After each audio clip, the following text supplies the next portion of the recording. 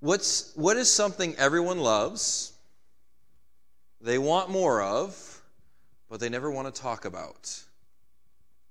Money. So here's the unintentional part. That we're talking about money, and we just had the treasurer sharing the scripture reading. Not on purpose. We're not, sending any subliminal messages there. We've already taken the offering. We're done. We're not taking a second one. Relax. It seems like the topic of money has become one of the most private parts of our life. How uncomfortable would you be if I asked you to turn to your neighbor right now and tell him how much money you made last year? Oh, you didn't just say that, did you? Oh, yeah, I'm not doing that. Now think about some of the other questions I could ask you though. While maybe still being uncomfortable, you probably give it a shot. Maybe I'd ask you, what's your most embarrassing moment? The time that you are most ashamed of yourself. The worst thing you've ever done. And you know what? I think most of you would give a shot at that question, wouldn't you? But you wouldn't turn and say, this is how much I made last year. Why is that? Are we ashamed of money? Embarrassed by how little or how much we make? Why is money such a big secret? I think on the one hand it's because, humanity tends to rank each other based on money, possessions, and our quality of living. Keeping up with the Joneses, right? People are also, many times, looked down upon because of our impression of them being higher than us. To reveal our finances, to reveal our status, and even our personal worth within society. Within the church, though, I think we're uncomfortable with the topic of money because we're afraid of it. We're afraid that it'll be revealed how much we really do love it. And good Christians don't love money, right? Because none of us in this building love money. But good Christians do tend to find ways to justify holding on to what they have. There's always more excuses for why I shouldn't give than excuses for why I should. And if you talk about money in church, our defenses are always on the rise, aren't they? I mean, don't you feel a little defensive right now? Oh, Zach is up here talking about money. And you're buttoning your pants pocket right now. My wallet is put away. It is shut. You're not touching it. We always get our defenses on the rise when we talk about finances in church because really it translates into what? Put more money in that plate. How many times have we talked about money in the church and it hasn't had something to do with we need to pay for this project, right? Isn't that really the only time we talk about money? Well, we need to pay for this project. Maybe it's the elevator project that happened years back. Maybe it's something else coming up and we need money for that. We need food today for Bible Bowl. It's the only time we talk about money when we need something, right? So of course, if you're going to talk about money, you're asking for something from me. So I'm going to get a little defensive. Then the question becomes, are we really talking about stewardship and faithfulness, or is it about getting a project paid for? It's unfortunate, but when the church talks about money, I've seen it most times devolve into something closely resembling bullying and guilt tripping. And who wants to be guilt tripped? The few times that I've seen churches talk about giving without the guilt trip, I still have been rather uncomfortable because you don't need a guilt trip to feel uncomfortable about money, do you? The reason being is that when the church honestly engages scriptures regarding charity and giving, this is just from my personal experience, I always feel like I'm lacking. We can't talk about money without me getting at the end of the day and looking at what the Bible says and feeling like I haven't done enough. I know I could give more, and I know that you could probably convince me very easily that I should give more. But what makes me very uncomfortable is the fact that even if you convince me, at the end of the day, I'm probably going to find an excuse why not to. And I know that before we even start talking about it. Have any of you ever felt this way?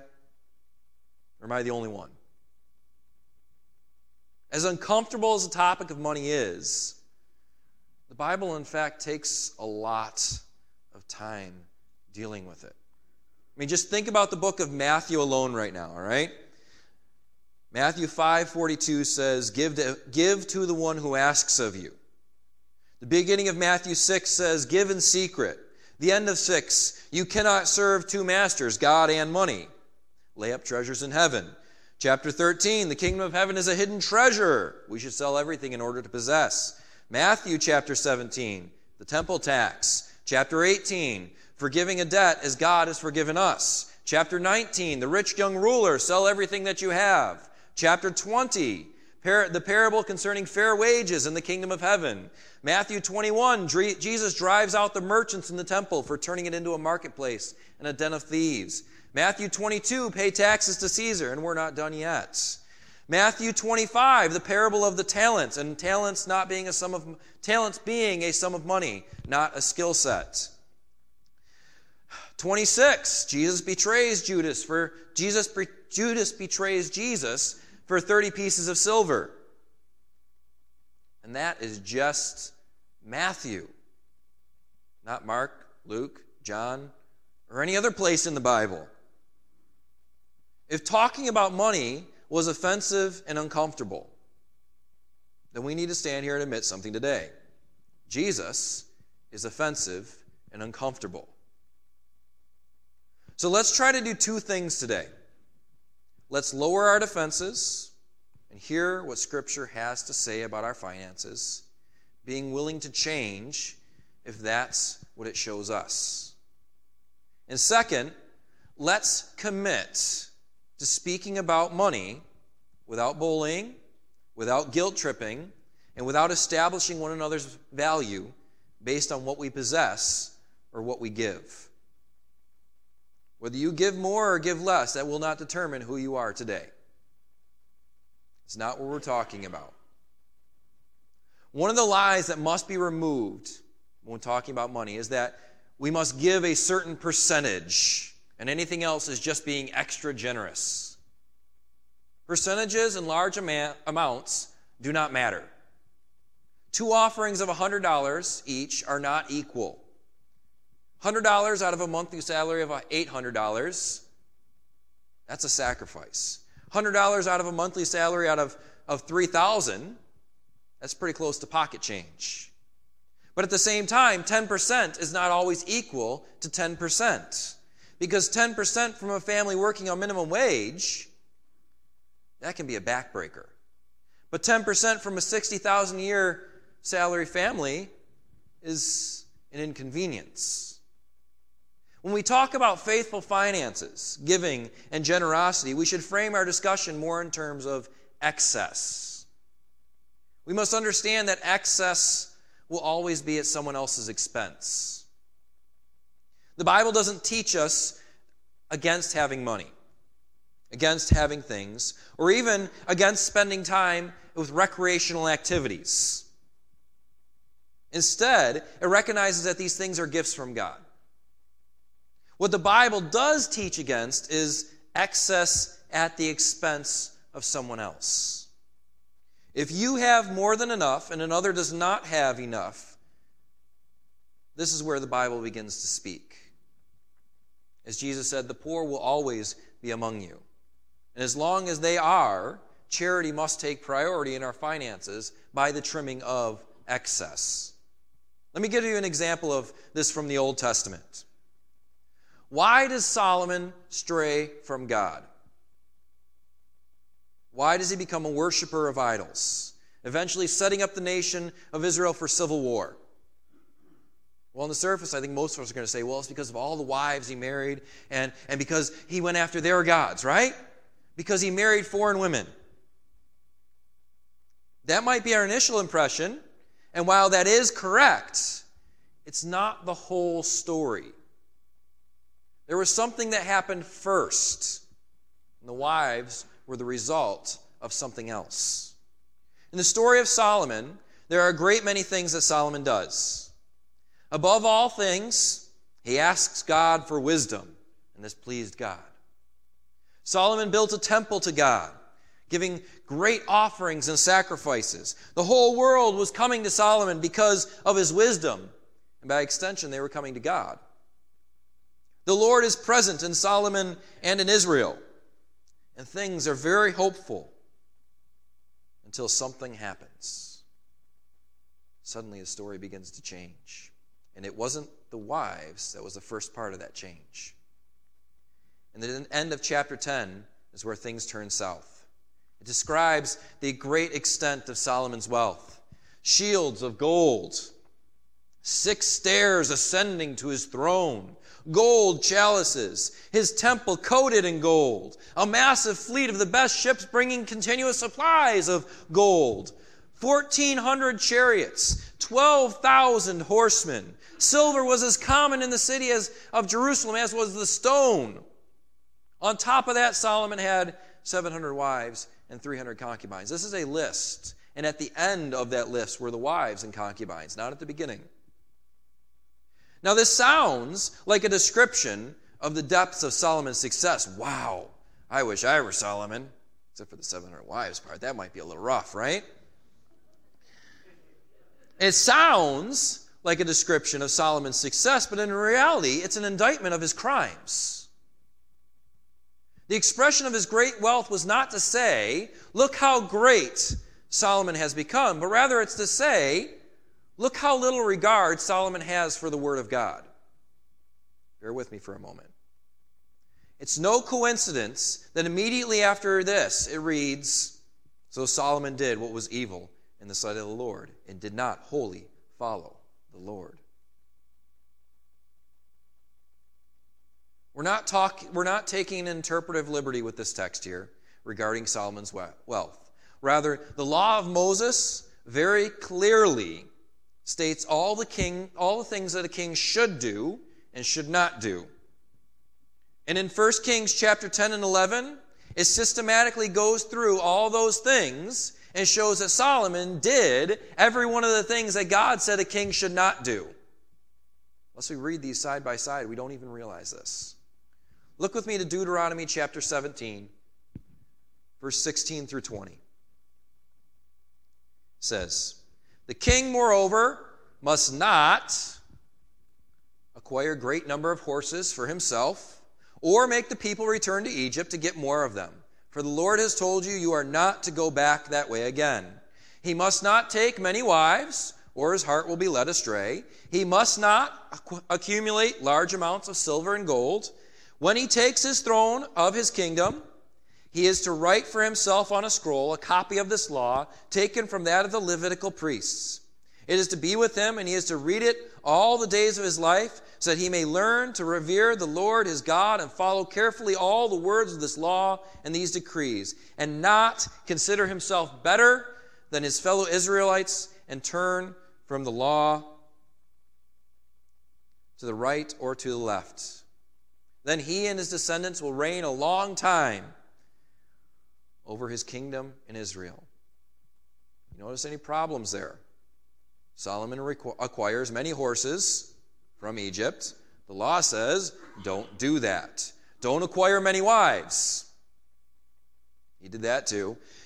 Don't acquire excessive silver and gold. Maybe he overlooked that part.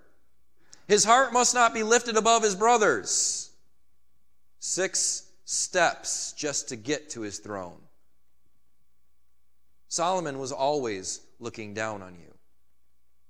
The prohibition in Deuteronomy is not about success, profit, or wealth. It's about excess. God does wish to bless us. He does wish for us to have things that bring us joy. God is not saying vacations are bad. Don't go home and cancel all your spring break trips, all right? That's not what we're saying. But when we possess such things in excess, it's always to the lack of someone else. Having excess is not about having too much. It's about someone else having too little because we have too much. When we are surrounded by excess, we begin to redefine our standard of living. A good standard of living now requires this, this, and that. Why didn't we need those things yesterday? We're unhappy before we were not unhappy before we had those things, right? But would we be unhappy if we lost those things? Think about that for a second. Maybe there's some things in our lives that we've recently acquired. We were happy before, but if I lost that thing, would I be unhappy now? Something's changed. This is the difference between loving God and loving money or things. Would the loss or the removal of things we do not truly need affect our ability to find joy? Let me just read that one more time. Would the loss or the removal of things that we do not truly need affect our ability to find joy? When you lose things, do you lose joy? When God is no longer enough, we have lost our first love.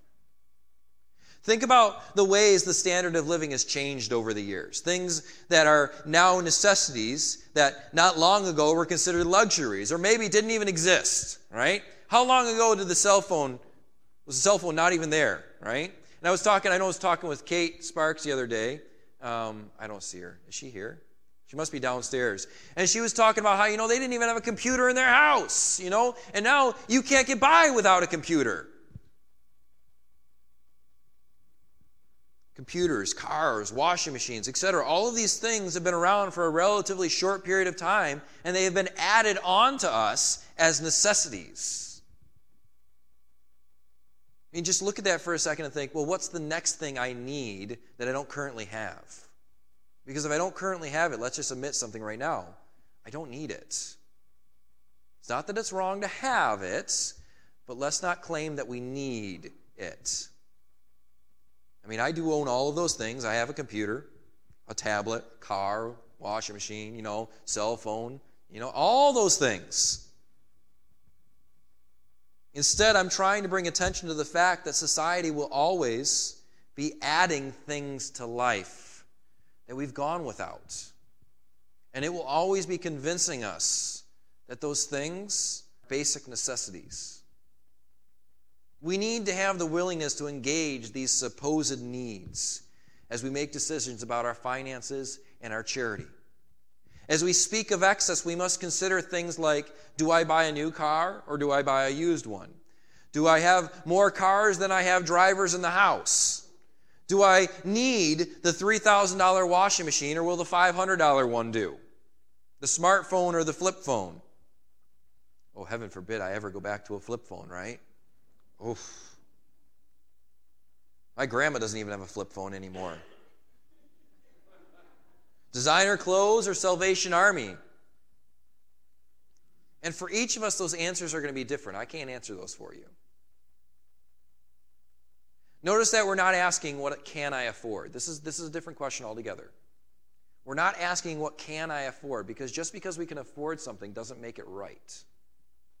It doesn't matter what you can afford. If you can afford excess, that doesn't justify living in excess. We're talking about right and wrong, not about what we are or are not able to do. Generosity is not about how much or what percentage you give. It's about how does your giving affect your quality of life? Or even better yet, does your giving affect your quality of life? If you stopped giving today, would there be any change in the way you lived, in the way you were able to live? If you started giving today, would there be any change in the way you lived, in the way you're able to live? We should not be giving out of our excess, what is extra. We should be giving in such a way that it determines and impacts our ability to even have excess. Notice Solomon's heart is not led astray because of sin, because of idolatry, or even because of women. Solomon's heart is led astray because of the presence of excess led to the love of excess. And the love of excess drove him away from the arms of his God and into the need of pleasing his excessive numbers of wives and their gods. It wasn't the wives that led Solomon astray. It was Solomon's love of excess that led him to the many wives that led him to the idols that led him astray. Okay? There's something that started long before that. Solomon fell away because he fell in love with too many things. Let's pause and take a break. How painful was that? I'm sure that at the moment our defenses are already pressuring us. I don't have excess. That isn't what God meant. I already give a lot. Remember from the beginning why I said I am uncomfortable with talking about money in church? Because I know that what God wants from me, it's not a question of what does he want. I know. It's about, am I going to give what he wants? I know what God wants from me. But I also know that my defenses will probably convince me that I'm already doing enough. I feel guilty because I know that I could do more, but I probably won't. Anybody on the same page? This isn't about a guilt trip. This isn't about the church needing a financial boost. As we said, we've already taken the offering, and we're not going to take another one until next week. Sure, it wouldn't hurt to have a larger offering and a more consistent giving, but this is about priorities. This is about faithfulness. It's about who are we serving? An appropriate response to God's call for greater generosity and less excess would be to give a larger portion in the offering plate. But that's not the end of it. Turning on the lights in the building is important, and for most churches, it's getting harder and harder. Think about all the causes that exist today. Think about your neighbor. Think about the elderly living on a fixed income. Think about the cashier making minimum wage. Don't look for one big ticket donation, but rather allow generosity to become a way of life. Tip big. When you go out to lunch and you have a waitress serving you, or a waiter serving you, tip generously. Tip like Jesus would. Give to the guy on the side of the road. When you see a charity collecting in front of the grocery store, be ready. Have an extra 20 sitting in your wallet just so that when you come across somebody asking for something, you're ready. Notice someone's shoes falling apart and offer to get them a new pair. Develop in yourself an attitude that is always prepared to give. And maybe even prepared to come from the store empty-handed because you chose to give instead. I mean, can you imagine that? Going to the grocery store and walking away and going, well, we're not going to get these groceries today because I helped someone else get theirs. Do you think God's ever going to be like, oh, you shouldn't have done that? Be consistent. Budget your giving. But more importantly, when it comes to giving, break your budget. The new covenant means that tithing is not binding. We're given the opportunity to go above and beyond the tithe if we are able. Sarah and I budget our giving, but to tell you the truth, I don't think there's ever been a month where we've been able to stay within our budget. I don't know why we bother budgeting it. Probably so that we can stay consistent. Because we need that line to say, you have to, you have to, you have to. We got to make sure we hold ourselves accountable. But then there's also that line where you say, I don't know what the right hand's doing. I don't know what the left hand's doing. It's just happening.